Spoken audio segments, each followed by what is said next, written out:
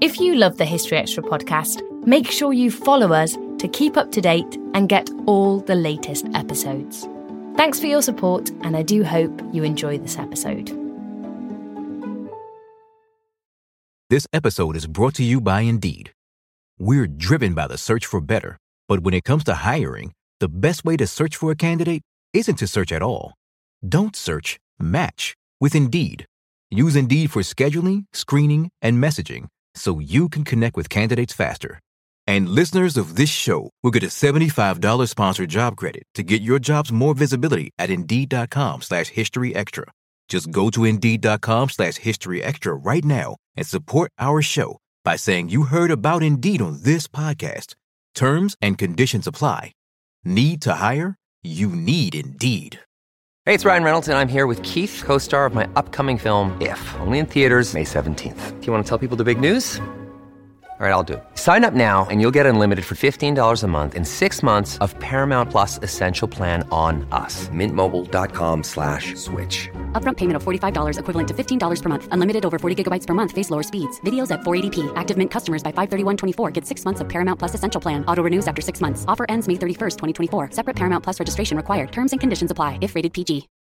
When you need mealtime inspiration, it's worth shopping Kroger, where you'll find over 30,000 mouth-watering choices that excite your inner foodie. And no matter what tasty choice you make, you'll enjoy our everyday low prices, plus extra ways to save, like digital coupons worth over $600 each week. You can also save up to $1 off per gallon at the pump with fuel points. More savings and more inspiring flavors make shopping Kroger worth it every time. Kroger, fresh for everyone. Fuel restrictions apply.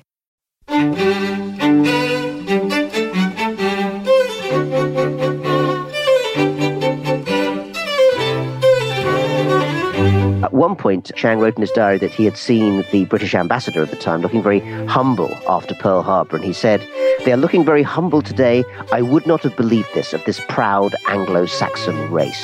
That was Rana Mitter, author of a new book on the history of China in the Second World War. When Marie Antoinette was giving birth, the room was so crowded she could hardly breathe, and people had to back off because it was such a great honour to be there as a courtier. And that was Kate Williams, who has been talking to us about royal births in centuries past.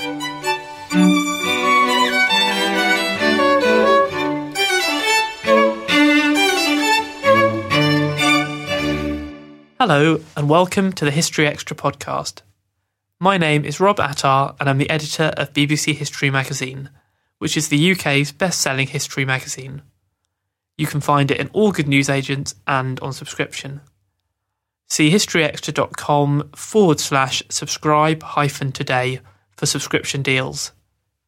We also have digital editions available for the iPad, the Kindle Fire, and Google Play. For details of these digital formats, head to historyextra.com/digital. Rana Mitter is a historian at the University of Oxford and a presenter on Radio 3's Nightwaves. He specialises in the history of China and has devoted his latest book to China's role in the Second World War. Although its story is rarely told in the West, China actually spent twice as long fighting Japan as either Britain or the United States, and lost around 15 million lives in the process.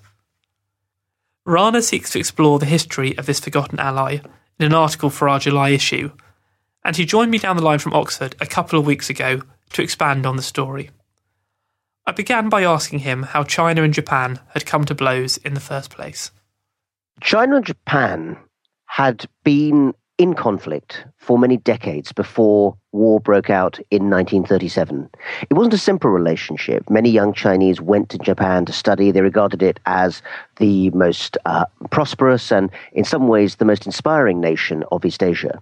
But Japan had also become much more militarist, particularly during the Great Depression of the late 1920s. Japan took a strong turn towards an imperialistic and, in some ways, very expansionist view of the world. It felt it had a destiny on the Asian mainland, and that China was the target of that destiny. At the same time, Chinese nationalism was rising in the early 20th century.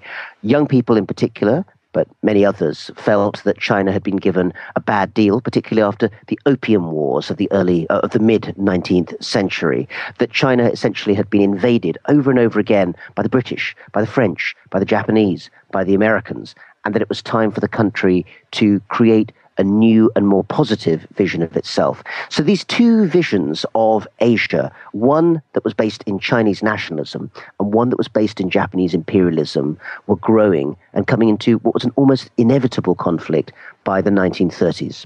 And that meant that in the summer of 1937, the two forces finally came into conflict. The nationalist leader of China, Chiang Kai-shek, saw that there were troop movements in northern China where there were Japanese garrisons stationed there. And he took this decision. Is this going to be the scenario for the next few years and decades to come, that every time the Japanese invade further into China, a little bit here, a little bit there, we're going to have to say yes? Or are we finally going to have to make a stand? He decided to make a stand. China and Japan went to war, but the consequences would be devastating for both countries for the next 8 years. But am I right to say that Japan had already been making incursions into China for quite a few years already by 1937? Japan had been making huge incursions into China during the decades before 1937.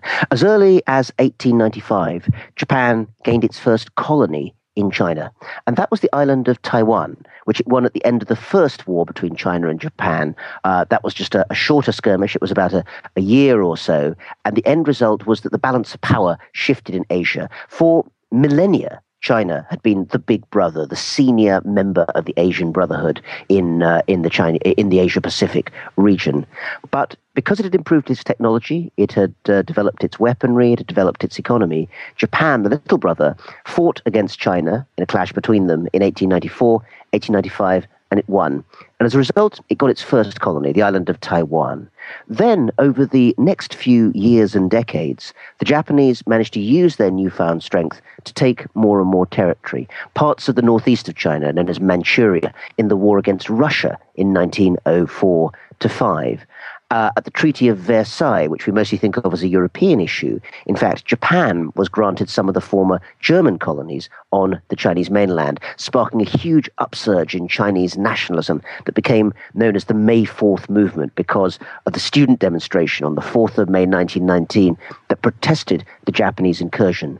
But the really big sign that something was brewing in Asia, that there would not be peace between China and Japan, was in 1931, specifically on the 18th of September, when, really in a coup, in a very unexpected move, mid-level Japanese army officers who had been stationed in the Japanese-occupied parts of Manchuria, up in the northeast of China, suddenly made a move, a lightning strike, in which within just a few days and weeks, they had occupied the whole of the northeast of China, the whole of Manchuria. This is a territory that's the size of France and Germany combined. It has a lot of mineral resources, coal. It's an immensely valuable and economically significant part of China. And within just a few days and weeks, it was under Japanese control. Technically, they said, it was not a colony. They claimed that the local Chinese had called out to the Japanese, begging them to set up an independent state there because they couldn't stand the appalling rule of the Chinese government anymore. And they called it Manchukuo, a term meaning country of the Manchus. But nobody was really fooled. This was a state under Japanese rule. And it also became essentially a sort of dagger pointing at the heart of mainland China. Once the Japanese had stationed troops, ultimately over 100,000 of them, in the northeast of China, it was probably only a matter of time before hawkish and more militarist figures in Tokyo decided that it was time to go into the mainland as well. And so in 1937, when the two countries did properly come to blows, how prepared was China for a war of this nature? China did not want a war with Japan in 1937. In the very best scenario, it would have been at least 10 and probably more years before they went to war. In other words, they were underprepared.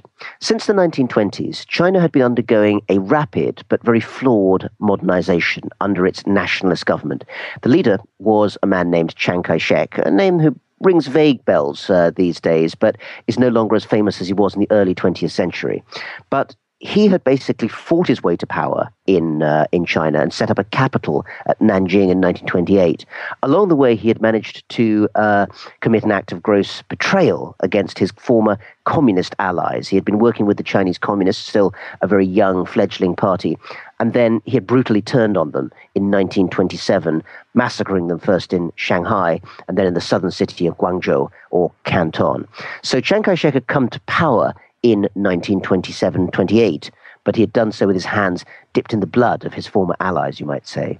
Having said that, for the next 9 or 10 years, until about 1937, China developed in a whole variety of ways. The amount of roads doubled from around 20,000 to around 40,000 miles of proper metal roads.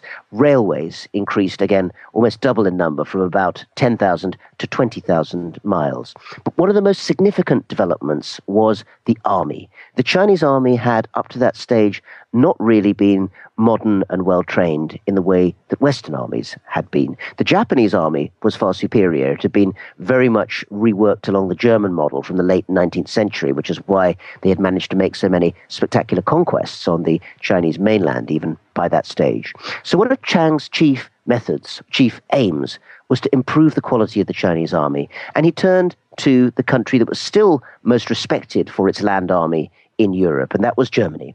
Now, this might seem a surprise because, of course, Germany had been defeated in World War I by this stage, but the Chinese military leaders had many of them seen the way in which the Japanese had drawn on German experience to train the army across the sea, and they thought that maybe some of the same techniques would be good for China.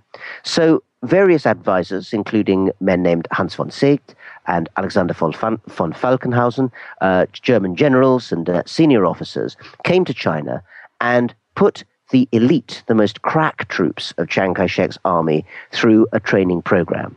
The problem was that by 1937, there weren't nearly enough of these troops, these modern troops, trained to fight against the Japanese, maybe some 30,000 or so, which in an all-out war wasn't going to be nearly enough. And while the total manpower that China had at its disposal, technically speaking, in 1937 was some 2 to 4 million people, depending on how you counted the various armies, most of them were very ill-equipped in terms of modern technology.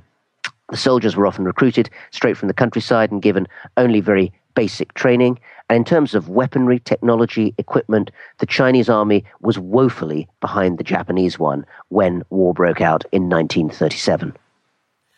So how did this war between Japan and China then become embroiled within the Second World War? The war between China and Japan started as a regional war. It started as a war between China and Japan only, and for a long time, the rest of the world saw it as separate from everything else that was going on.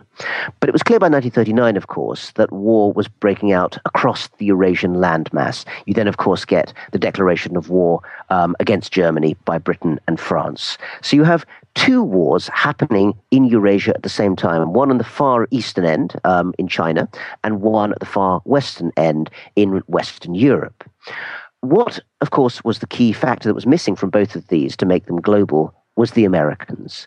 Both Winston Churchill in Britain after 1940 and Chiang Kai-shek in China from 1937 knew that the one key that could really turn in the lock of victory was to bring the Americans, to bring a powerful, technologically enabled ally into the war. We often think in Britain about the way in which Winston Churchill talked about the importance of never surrendering and of holding out until the Americans could actually come in.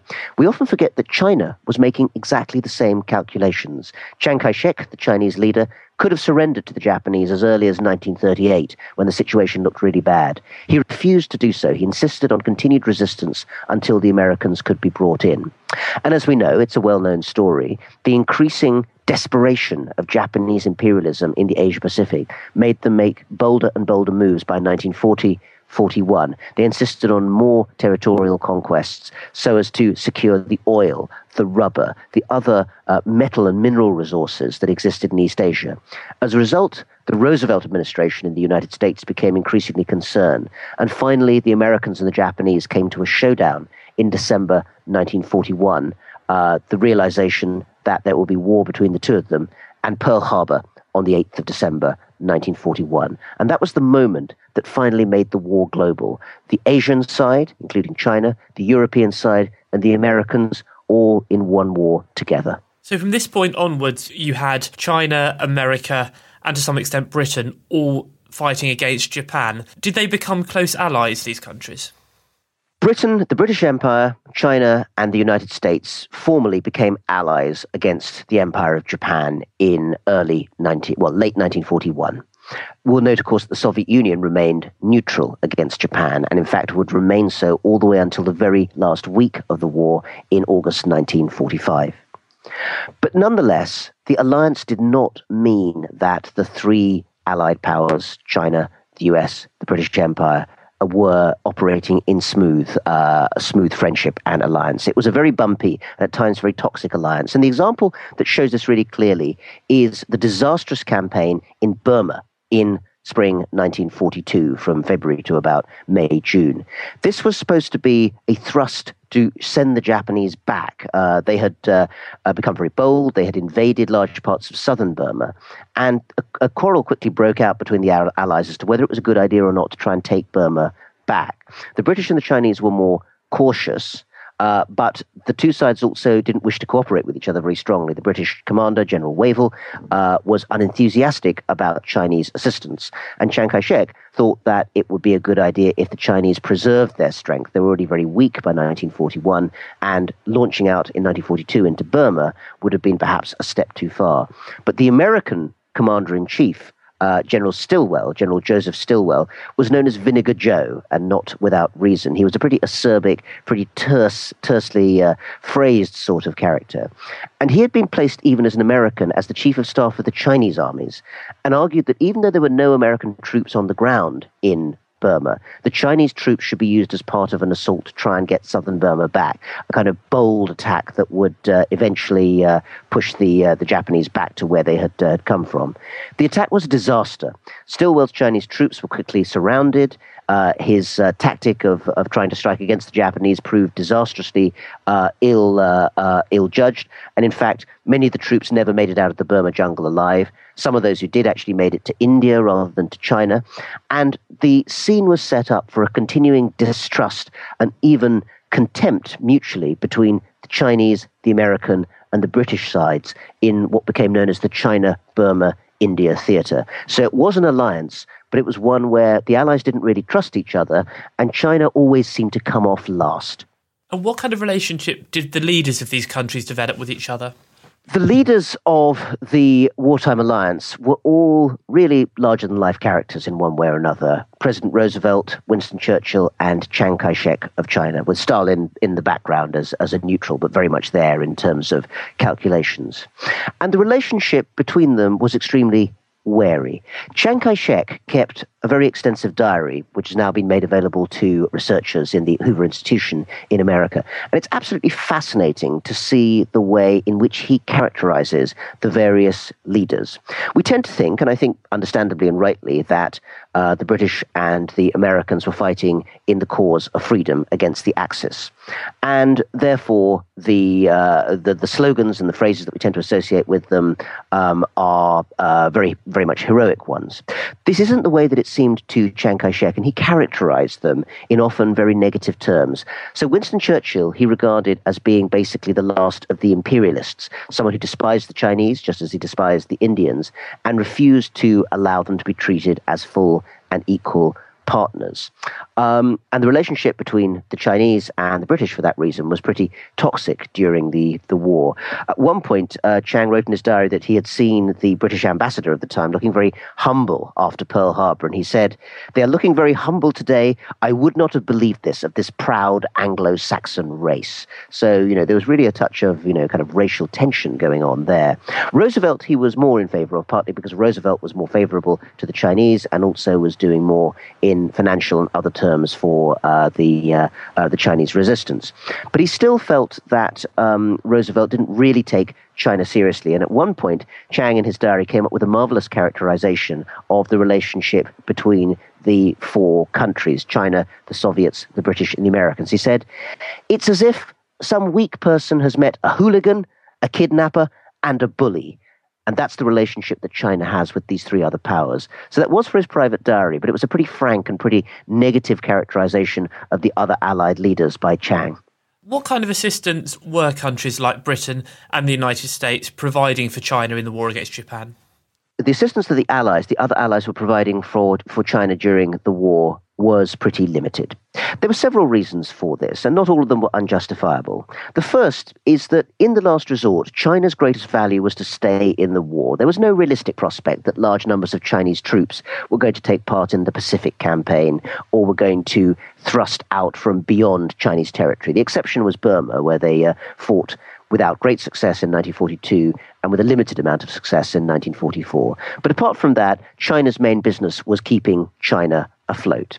And for that reason, the amount of assistance that was given was limited. The term Lend-Lease is perhaps the best known one for the kind of American financial and material assistance that was given to the Allies. But it's worth noting that throughout the war, except for the very last year, 1945, less than 1% of the total amount of Lend-Lease given to all of the Allies was given to China. The vast majority of it was given either to the Soviet Union or to the British Empire. So when we hear tales, which are all true, of corruption and black marketeering and the misuse of foreign resources in wartime China, it has to be remembered that the total proportion of assistance that was given by the Allies to China was very small. The other thing to bear in mind, though, is that China was pretty much cut off from the rest of the world by 1941, by the time of Pearl Harbor. Because China had made this brave but in many ways very risky decision to fight alone against China in 1937, its entire eastern seaboard with the ports were cut off. After the fall of France in 1940, Vichy France was neutral, but the Japanese invaded French Indochina, preventing the Indo-Chinese ports being used to get to China. The only real supply that remained for the Burma Road was also cut off after Pearl Harbor. So the only real supplies that remained for the Chinese were the very perilous hump journeys, the flights that went from British India over the so-called Burma Hump, a very perilous Himalayan route, really, into wartime Chongqing, the Chinese capital. And the amount of goods that could be transported on those flights was, of course, very limited, adding to the scarcity of goods, which increased inflation, black marketeering, and corruption. So in terms of supplying China, there was a sort of toxic circle emerging, a vicious circle, by the end of the war that meant that China's position became weaker and weaker, even as it continued to resist. Now, in the article that you've written for the magazine, you talk about the huge losses that China suffered during this war. How was it able to continue fighting for all of 8 years while suffering losses of this nature? China suffered some of the most tremendous losses of any country during World War II. The numbers were never fully statistically compiled, but the best estimates that we have is that something like 14 to perhaps as many as 20 million Chinese were killed during the war. Not as many as the horrific loss of life in the Soviet Union, but still huge. Some 80 or more million Chinese became refugees at some point during the war, and the vast majority of the industrialization that had been started in China simply went by the board. It disappeared pretty much. Now, these facts led many people at the time logically to ask, can China continue to resist? And many people thought it would fall within a few months and years of the beginning of the war. It didn't do that. It continued to resist to the end, all the way to August 1945, but it did so at a terrible price. On troops, for instance, the first tens of thousands of best-trained, German-trained Chinese troops were killed very early in the war. Most of them were killed in places like the Battle of Shanghai in the autumn of 1937.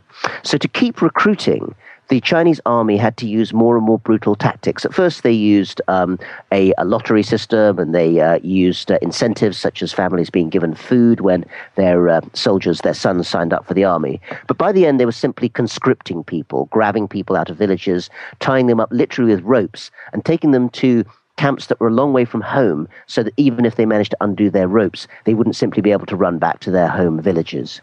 Other things involved terrible decisions, such as the lack of food in China to feed the army. This led to grain requisitioning, the grabbing of the peasants' grain out in the provinces of Henan in central China in mid-1942-43.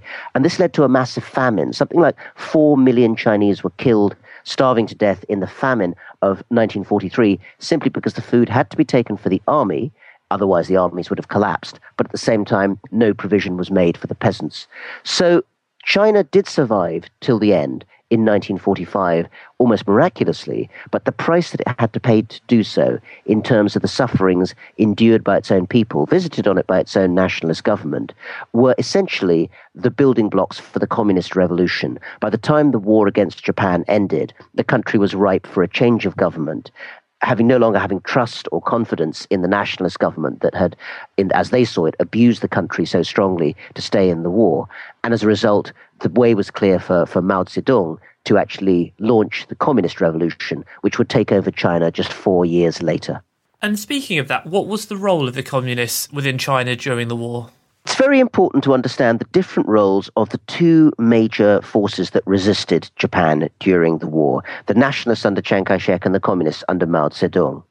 We sometimes hear history written in two extremes. Some people suggest, often in China itself, that the communists were the only people who did any fighting. Chiang Kai-shek and the nationalists did very little, and the communists were in the vanguard of all the fighting.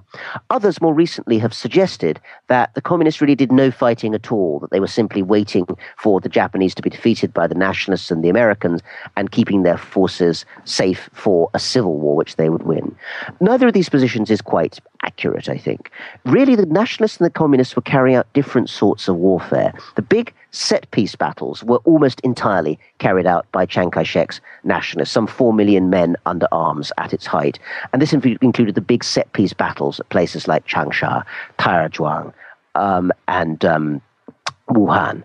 On the other hand, the communists, who were up in the north of China, carried out a great many very important guerrilla campaigns. They knew that they could not win on their own, but they did a great deal to harass and hassle the Japanese invaders in the north of China, in the areas around the railway lines where they had appeared. So I think what it's fair to say is that the vast majority of the battle fighting was not done by the communists. It was done by their nationalist opponents and temporary allies. But the communists also played a significant role in the guerrilla resistance against the Japanese, as well, of course, as beginning to foment the social revolution, which would eventually come to rule all of China. You mentioned there about being temporary allies. So were the communists and the nationalists able to put aside their differences during this period?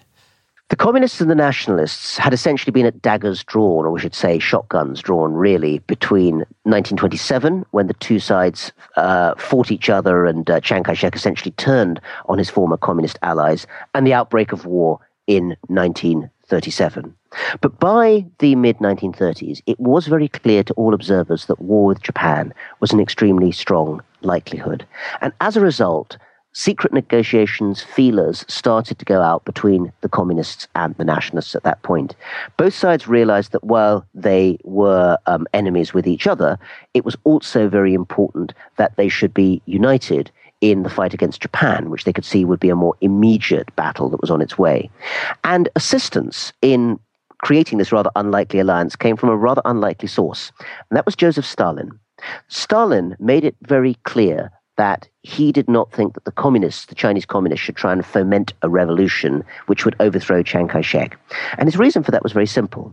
If Chiang Kai-shek, who was the only really recognized major Chinese leader at the time, fell, then who knew who would replace him? He might well be replaced by Wang Jingwei, one of his deputies, who was perceived as being much more pro-Japanese and might well bring about some kind of collaboration with Japan.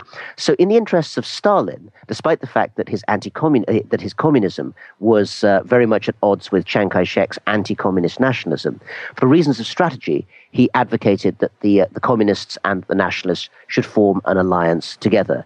That meant that when one warlord, a man named Jiang Xiuliang, who was known as the Young Marshal, kidnapped Chiang Kai-shek in December of 1936, thinking that this might force him into an alliance with the communists against the Japanese. There was a great deal of flurry in China, in which Stalin was also at some level involved, trying to make sure that Chiang Kai-shek was freed, because observers from all sides realized that he was essential. He was the one figurehead who would be necessary if China went to war with Japan and would embody the resistance. The communists were important, but they weren't nearly as central to that as was Chiang. We were talking earlier about the huge losses that China suffered. How was it that despite achieving many victories, Japan wasn't able to secure victory over China? Japan was a young country in a hurry, you might say, by 1941 and Pearl Harbor. It was a country that felt it wanted to expand its empire, as had many other imperialist powers, Britain, France most notably, and yet felt it wasn't getting its historical destiny. And therefore, when it had launched its war into the Chinese mainland, it did so with this spirit of, in some ways, racially tinged and certainly very triumphalist imperial intention. But the Japanese had swallowed a bit too much of their own propaganda. They genuinely come to believe much of the racially tinged and highly patronizing language that they had used about the Chinese, claiming that China was weak, that it was a country that was corrupt, whose army wasn't worth much, and whose people would welcome the firm hand of Japanese imperial rule. When they invaded China, they found this was very much not the case. Although they knew they couldn't win, the Chinese armies continued to resist, both communist and nationalist, against the Japanese. The wider population also continued in many cases to fight back against the Japanese invaders. And by mid-1938, the Japanese realized that far from a quick conquest of the Chinese mainland, which is what they had expected to have, they were bogged down in the middle of China. They managed to get to the city of Wuhan in central China, but could not thrust in further west to take the wartime capital of Chongqing, which sat in the southwest on top of cliffs, which made it very, very difficult to invade. So the Japanese found themselves bogged down in what became known as the China quagmire. At its height, nearly 1 million Japanese troops were placed in China, desperately trying to bring about the surrender of Chiang and the destruction of the communists. As a result, the stakes heightened in East Asia as a whole. By 1941, the Japanese decided that they had to essentially expand the conflict to the whole of East and Southeast Asia to gather the resources that they needed to conquer the whole region. But a large part of this was also based on the idea that they had to put more resources into finally conquering China. However, they simply couldn't do it. The amount of troops was one thing, but the amount of control that they had over the countryside, that they had over the resources of China, was always very, very limited, simply because Chiang's nationalists continued to resist. They refused to allow a total surrender to the Japanese, and that meant that large parts of the grain-growing parts of China, which fed the country, some of the railways, and a great deal of the, at least some of the financial resources of China remained with the resistance. And that proved an impossible barrier for the Japanese to overcome. They were technologically enabled, they were a strong country, but in the end they had limited resources and were never able to make that final thrust that would defeat the Chinese. They made one last try in 1944 during the massive Operation Ichigo, as it became named, the last big thrust into central China, when over 500,000 Japanese troops were put into the battle. But even there, though they destroyed many parts of the last Chinese defense in central China, they were not able to make the final conquest of the Chinese territory. And even by the end of the war in 1945, they never managed it. So how important do you think the Chinese contribution was to the overall Allied victory, particularly in Asia? The final Chinese contribution to the victory, the Allied victory in World War II in Asia, shouldn't be either underestimated or overestimated. It's not the case that China was the central battlefield on which the war was won or lost. In Asia, in the end, that was the Pacific, where the Americans and the British and their allies fought often island to island, and then finally, of course, through the bombing and threatened invasion of the Japanese home islands, brought the war to an end. But I think it's fair to say that without the Chinese resistance for 8 long years, that task would have been much harder. Let's not forget that China could have surrendered very early on in 1938. Many observers, including British and American diplomats, thought that it might do so. Had it done so, the whole of China would have fallen to Japan very early on. It would have been a massive land base for the Japanese army, a stable, pacified China, which with its mineral resources, its railways, its huge manpower, many of whom might have been put into a Japanese supporting collaborationist army to fight the Allies. At the same time, it's also important to understand that the Chinese were also a very large part of Asia's population. 600 million people or so lived in China at the time. And for them, victory in war was also important. The idea for many of them of a nationalist victory, of creating a strong nation state for themselves, was an important end goal in and of itself. So I think it's fair to say that the Chinese contribution was very important for the Allied cause. You have to just do the virtual history and think what would have happened if they'd surrendered early. But we shouldn't forget that the importance of China was not just for the other allies, it was also for the Chinese themselves. They are today a very large proportion of the world's population, and they judge at least part of their own history of relationships with the Western powers in terms of what was done and what was not done for them and to them during the Second World War. And that was actually something I was going to come on to. How do people in China today view this war? Oddly enough, after more than 70 years, the Second World War is becoming more and not less important in everyday Chinese conversations, whether it's on television, whether it's in books, whether it's even in video games, which, of course, multiplayer video games have become very, very big in China. And many of the games that are most popular are themed on fighting the Japanese in World War II. So World War II is still very present in the popular culture of China, if you know where to look. But it's not necessarily an entirely happy occurrence that this is being remembered, because the way in which many young Chinese think about this today is as a war where China was not given sufficient credit for its contribution by the Allies. There is a sense that China has become a forgotten ally, the last of the four powers, along with the Soviet Union, Britain, and the United States, that actually continued to resist, that continued to fight, that didn't just surrender, as of course one has to say France did. And for that reason, there's often strongly nationalistic feeling in China today that there hasn't been sufficient acknowledgement of the Chinese contribution, and that just as China today is seeking to play a wider role in the world, so it is that they also played a role in the past. One has to say it's also being used in a very nationalistic way, often in China, in which the history is sometimes distorted.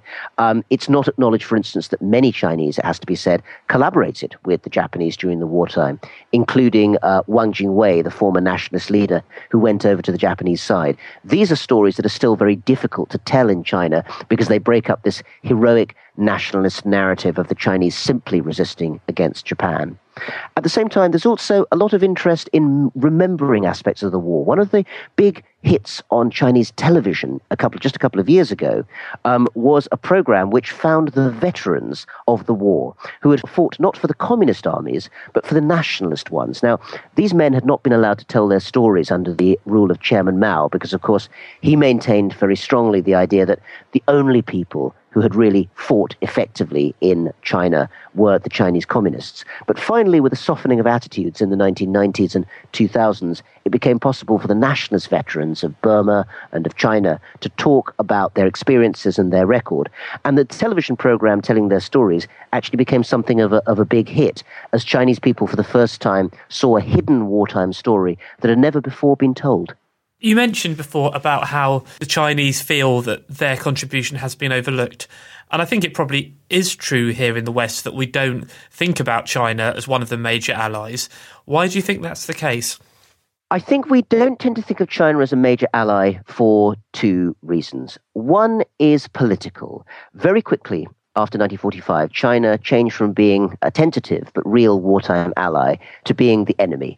The Communist Revolution under Chairman Mao meant that it became this large, closed, sullen Asian giant with which we did very little trade or business. And therefore, understanding and getting into its history became harder, and it seemed less important in many ways. By that stage, of course, Japan was also a Western ally, and therefore the relationship between China and Japan in our eyes had rather flipped around and reversed.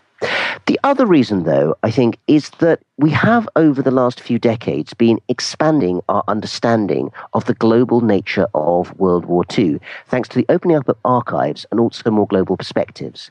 For instance, it took really until the 1980s and 90s, when Russian archives started opening up, for people to realize in the West quite how central the Soviet contribution had been to World War II. In recent years, there's been a lot more attention to the Empire contribution to British wartime experience. So the knowledge that over 1 million Indians fought on the Empire side in World War II has come much more centrally into the story, which used to be of fighting simply alone in the British Isles without the Empire coming into the story. And I think China is one of the last pieces of that jigsaw. Now that the Chinese archives are opening up, enabling books like mine to be written, and now that Chinese and other Western researchers are working together on this history, this is very much a joint effort, I would say, between the Chinese side and the Western side, people are beginning to realize the devastating scale of the war in China, and also the important contribution of China resisting staying in the war, and ultimately making the Allied task easier of defeating Japan. So I think a combination of changing politics and changing history and historiography have really changed the situation. And China is now going to be much more central in our understandings of the total story of World War II. That was Rana Mitter. China's War with Japan, 1937 to 1945, The Struggle for Survival, has just been published by Alan Lane. And as I mentioned, Rana has written an article for our July issue, which is out now in all good newsagents and in our many digital formats. This episode is brought to you by Indeed. We're driven by the search for better, but when it comes to hiring, the best way to search for a candidate isn't to search at all. Don't search, match with Indeed. Use Indeed for scheduling, screening, and messaging so you can connect with candidates faster. And listeners of this show will get a $75 sponsored job credit to get your jobs more visibility at Indeed.com/History Extra. Just go to Indeed.com/History Extra right now and support our show by saying you heard about Indeed on this podcast. Terms and conditions apply. Need to hire? You need Indeed. We don't always realise just how much our negative thoughts and experiences stick with us and weigh us down.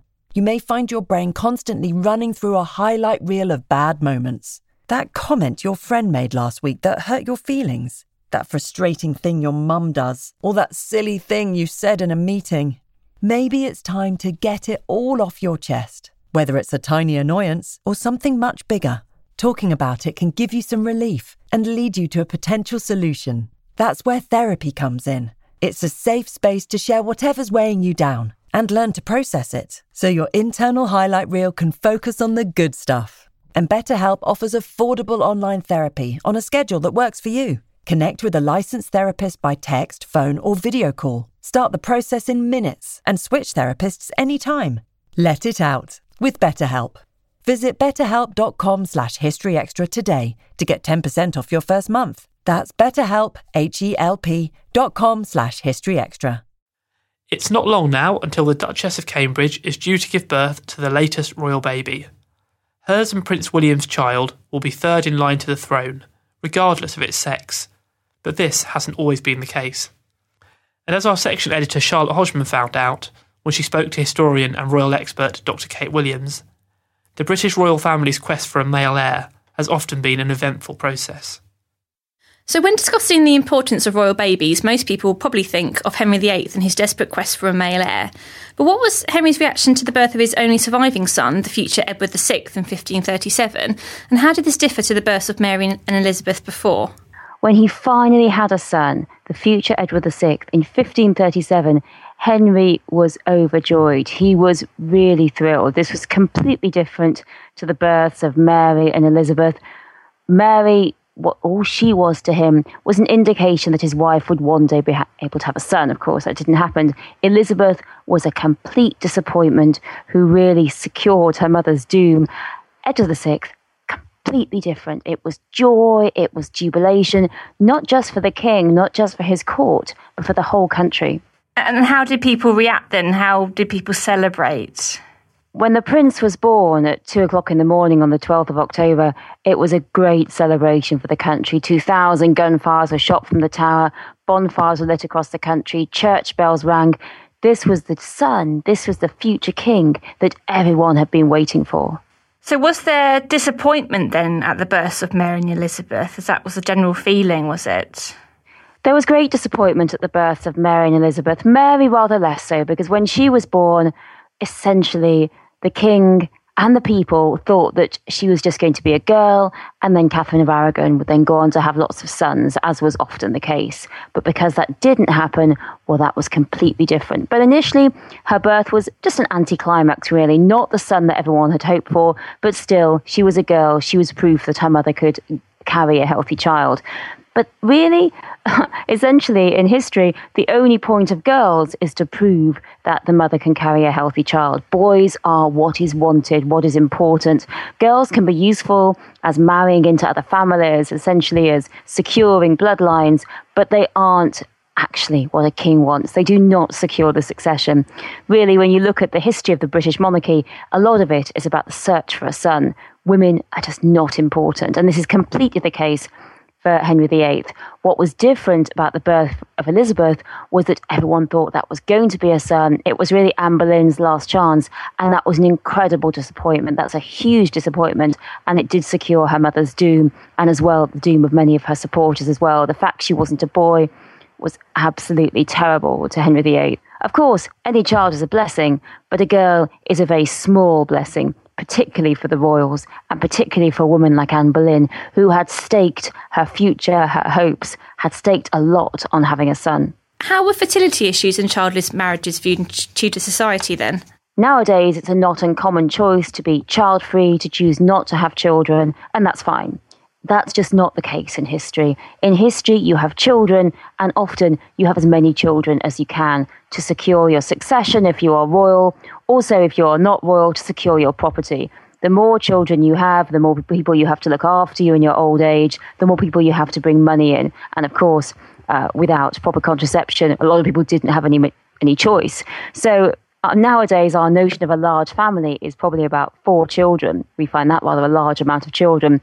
But when we look back in history, in the Tudor times, in the 18th century, in the 19th century, we see families of 13, 14, 15, and that's not uncommon. And certainly they're all by the same woman as well. So when you look back in history, people who found themselves childless were very much excluded from society. Women, well, they had nothing to talk about to other women. And men believed in their virility. And a man who believed in his virility would feel very humiliated next to a friend, a business associate who had 10 sons. This was exactly the case for Lord Nelson, surrounded by his captains who had huge amounts of sons, lots of budding, blossoming daughters, and he had no children. So really, a man wants a son, and a man wants as many sons as possible. And that, for a wife, is what you need to secure your position, to secure your love, to secure your future. What you need is as many sons as possible.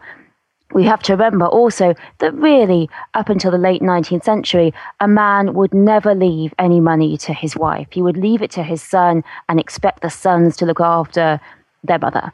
And so if there were no sons, it would be left to a distant male relative, and the woman would have much less security. So a woman was expected to have many sons, a man too, and that was what was the case. The idea that you might not have children would just be anathema to the Tudors, to those in the 17th and 18th century. It meant you were unhealthy, it meant you were riddled with disease, it meant that essentially you had a problem. And one thing we also have to remember is that infertility was always the woman's fault. It was never the man's fault, it was the woman's fault. So if a woman couldn't have children, it was her own fault. And so it was her responsibility to try and hunt out people who might give her cures. And throughout history, quacks, witches, witch doctors have offered cures for infertility, and they have not been for men, but for women. And did people often do things to try and get a son as well, rather than a daughter? People would take potions and lotions to try and have a son rather than a daughter, but many fertility experts, well, at least the vaguely honest ones, had to say, look, I can guarantee you a child, but I can't guarantee you a sex, but at least that's a start. So how were royal births announced to the nation? When a child was born, the news was announced to the populace usually by the firing of gunfire, then of bonfires. Church bells also rang, and this would usually spread quite quickly across the country. The church bells would be ringing in even the smallest of villages, so people would know rather fast that a royal child had been born. And of course, by the newspaper age, it was also announced in the newspapers.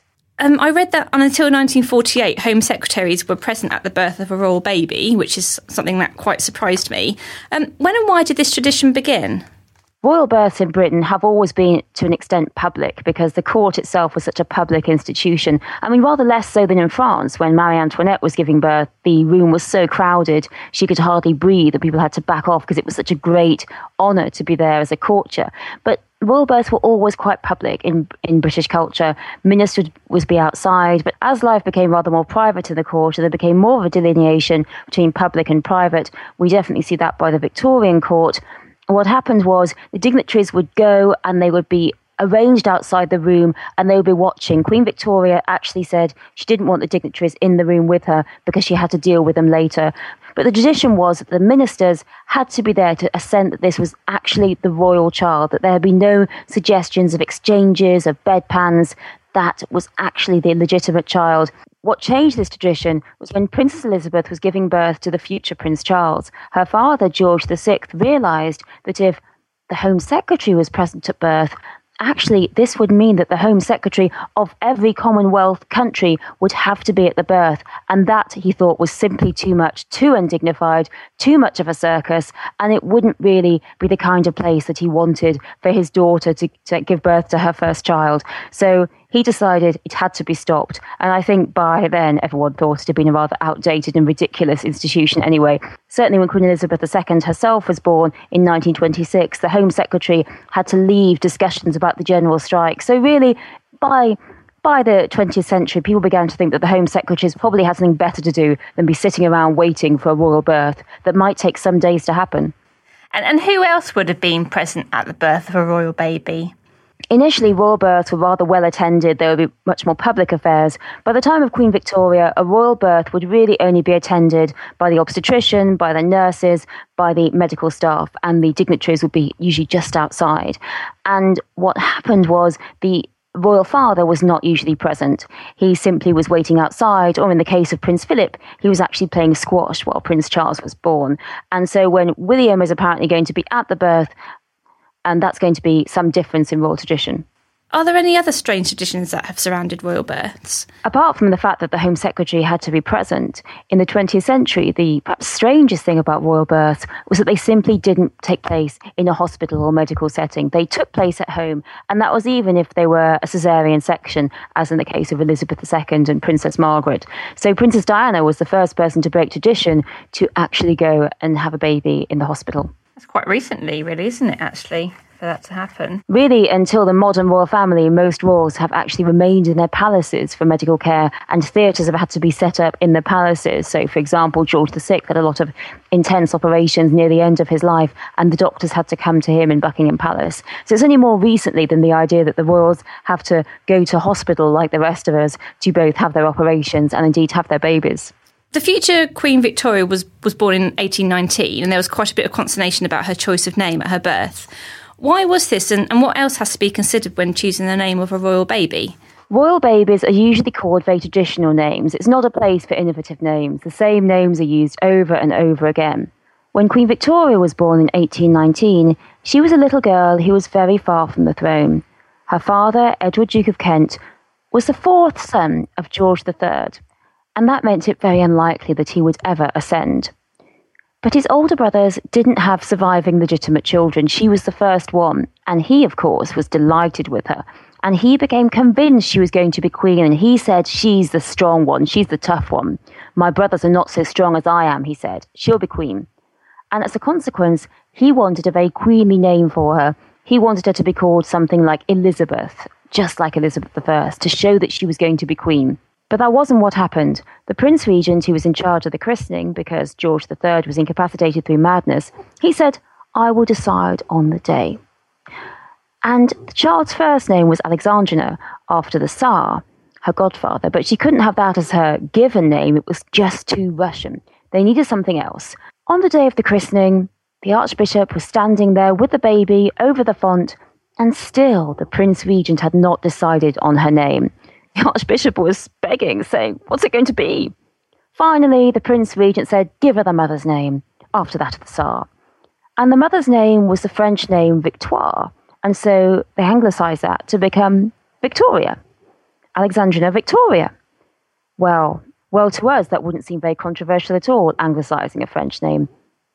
At the time, it was a shocking act. It was a ludicrous name, it was completely invented, and still worse, it was French, considering the British had been at war with France bitterly until 1815, only 4 years ago. This was a rather extreme choice. What the Prince Regent's choice was saying was, this girl will not come to the throne. She's called this ridiculous name. It really is the equivalent of something like, I say, the equivalent of Kylie being anglicised into Princess Kylie, if rather than being friends and allies with Australia, we had been at bitter war with them for the last bitter years and we were in terror of them invading us, so Australia would be the enemy. So it really is very like that. And you simply can't have a queen called Queen Kylie. It just wouldn't be at all dignified. And she was the first person ever in the entire world ever to be called Victoria. And of course, this didn't matter when she was just a small girl. She was just born to be married off into other royal families, irrelevant. And as it became clearer as she grew older that there were no other successors to the throne, her father died, his elder brothers died, their children did not survive, and Victoria, by the age of 12, it was pretty clear that she was going to be the queen. Well, what were they going to do? They were stuck with this queen who had this ridiculous name. And in fact, there was talk in Parliament about changing her name to Elizabeth. But Victoria's mother, at the last minute, put her foot down. And simply, if it hadn't been for her, we might have had Elizabeth II then and Elizabeth III now. So what made the Prince Regent do that, do you think? The Prince Regent was very resentful of the fact that his brother had had a child. He had lost his own daughter, Princess Charlotte, only 2 years earlier in childbirth, and he hadn't managed to produce another child, and he hated his brother for having a child. And what he wanted to say was, your puny little girl will never come to the throne because I hate you and I hate her, even though she was just a baby. And what he went to show was that she was an irrelevant child who would mean nothing to the royal family. He turned out not to be correct. And how much input would former kings and queens have had in the upbringing of their offspring?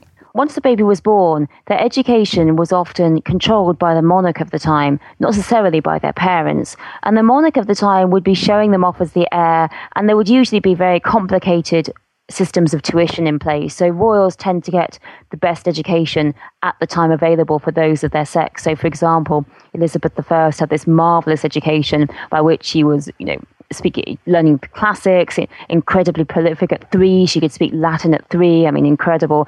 And even Victoria herself, in a time when female education was really in the doldrums, no girls' schools taught maths apart from as a special subject, for example. Victoria had a very wide-ranging education in history, in geography, in German and French, in music and drawing as well, and comprehension.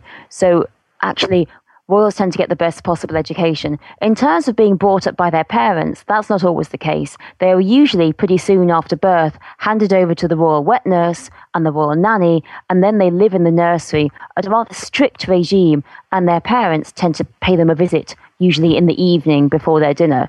It really wasn't until the 20th century that matters began to change, and that was with the birth of Elizabeth II herself. She, of course, wasn't meant to be queen. Her father wasn't first in line to the throne, and when she was born, she was looked after by a nanny for much of the day, but also her parents spent a lot of time with her, playing, giggling, reading books, and that was rather innovative at the time. It certainly was very different to the way in which the future George VI had himself been brought up by George V and Queen Mary, who gave them a very strict and very kind of excessively ordered childhood, which was not very happy.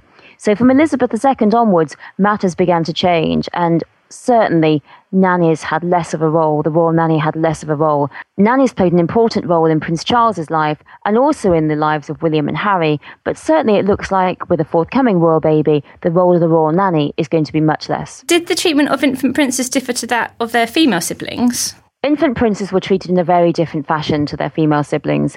Their female siblings were really bred for marriage. They were seen as irrelevant. And over again, you see examples. Say, for example, George III had 7 sons, 6 daughters. That was the surviving children. And the daughters were really kept close in Windsor Castle. They had to keep doing their embroidery. Only one of them was allowed to marry during the lifetime of George III, whereas the sons were given this freedom. They were given a lot of money. They were given properties. They could really do as they pleased. I mean, that wasn't great because they lived to excess, but still, royal princes were much more favoured, were much more admired, were much richer and much more independent than their sisters, which of course reflected the inequalities in society. The only time we really see a royal princess favoured when she had siblings was in the case of Queen Victoria, who Albert and Victoria adored their eldest daughter, Princess Vicky. They had really hoped not for a child who was a girl. Victoria had said, "If I have a nasty girl at the end of my trials, I will drown it." And when the little girl was born, Albert wrote to his brother saying, "Albert, father of a daughter, you will laugh at me." But despite this, Princess Vicky was a family favourite. She was adored by everyone. Albert and Victoria doted on her, and this was to the detriment of her brother, the future Edward VII. When he was born, the public had greeted him with delight. He was the first legitimate male heir for years, for decades, for 80 years. But actually, in reality, he was not loved in the family. His mother and father thought him a poor reflection, not as good, not as clever, not as engaging, not as loving as the perfect Princess Vicky. So the various stages of the Duchess of Cambridge's pregnancy have been followed quite closely by the media. Would you say that this is unusual, or has there always been a similar degree of public interest in royal births? Royal babies have always created huge public interest, particularly the question of whether or not it's going to be a boy or a girl. The governess to the future Elizabeth II said, "Royals are only private in the womb." That's the only time in which they're private. And that's even not quite the case anyway, because they're discussed, they're talked about, even when they're not even born yet. And people are fascinated by the next royal baby.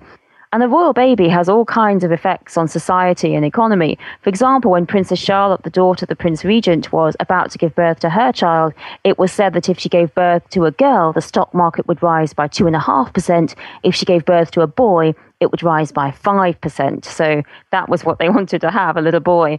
And throughout history, we've been fascinated by whether a child is going to be born. And of course, this is more important when it's the first child. By the 10th, by the 11th child, people aren't really so interested. But what they want is a boy. What they want is the healthy boy, the young boy, the heir to the throne, the future king who's going to be strong enough to take the next generation of royals to govern the country, to reign or to rule.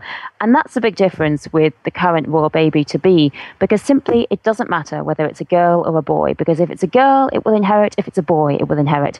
It's not the same as previous generations. That was Kate Williams talking to Charlotte Hodgman. Kate explores 5 notable royal births in our July issue, which, as I said before, is out now in all good newsagents and digitally. And that's almost all for this week. Do get in touch with your views on podcast@historyextra.com, and we may well read out some of your messages in future episodes. You can also follow us on Twitter, we're at History Extra, and you can be a Facebook fan of ours as well, facebook.com/History Extra. Next week, we'll be talking about Georgian marriages and the history of food. It promises to be a cracker. The History Extra weekly podcast is recorded in Bristol and produced by Jack Fletcher.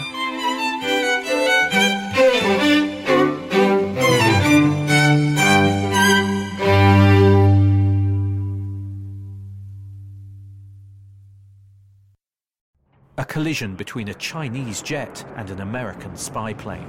He came and rammed into our left wing. With relations increasingly strained, what are the chances of things spinning out of control? The Western world was asleep. I'm Gordon Carrera. I'll be exploring the friction in this most important of relationships and asking, has the West taken its eye off the ball? You cannot ignore China. From BBC Radio 4, this is Shadow War, China and the West. Listen wherever you get your podcasts.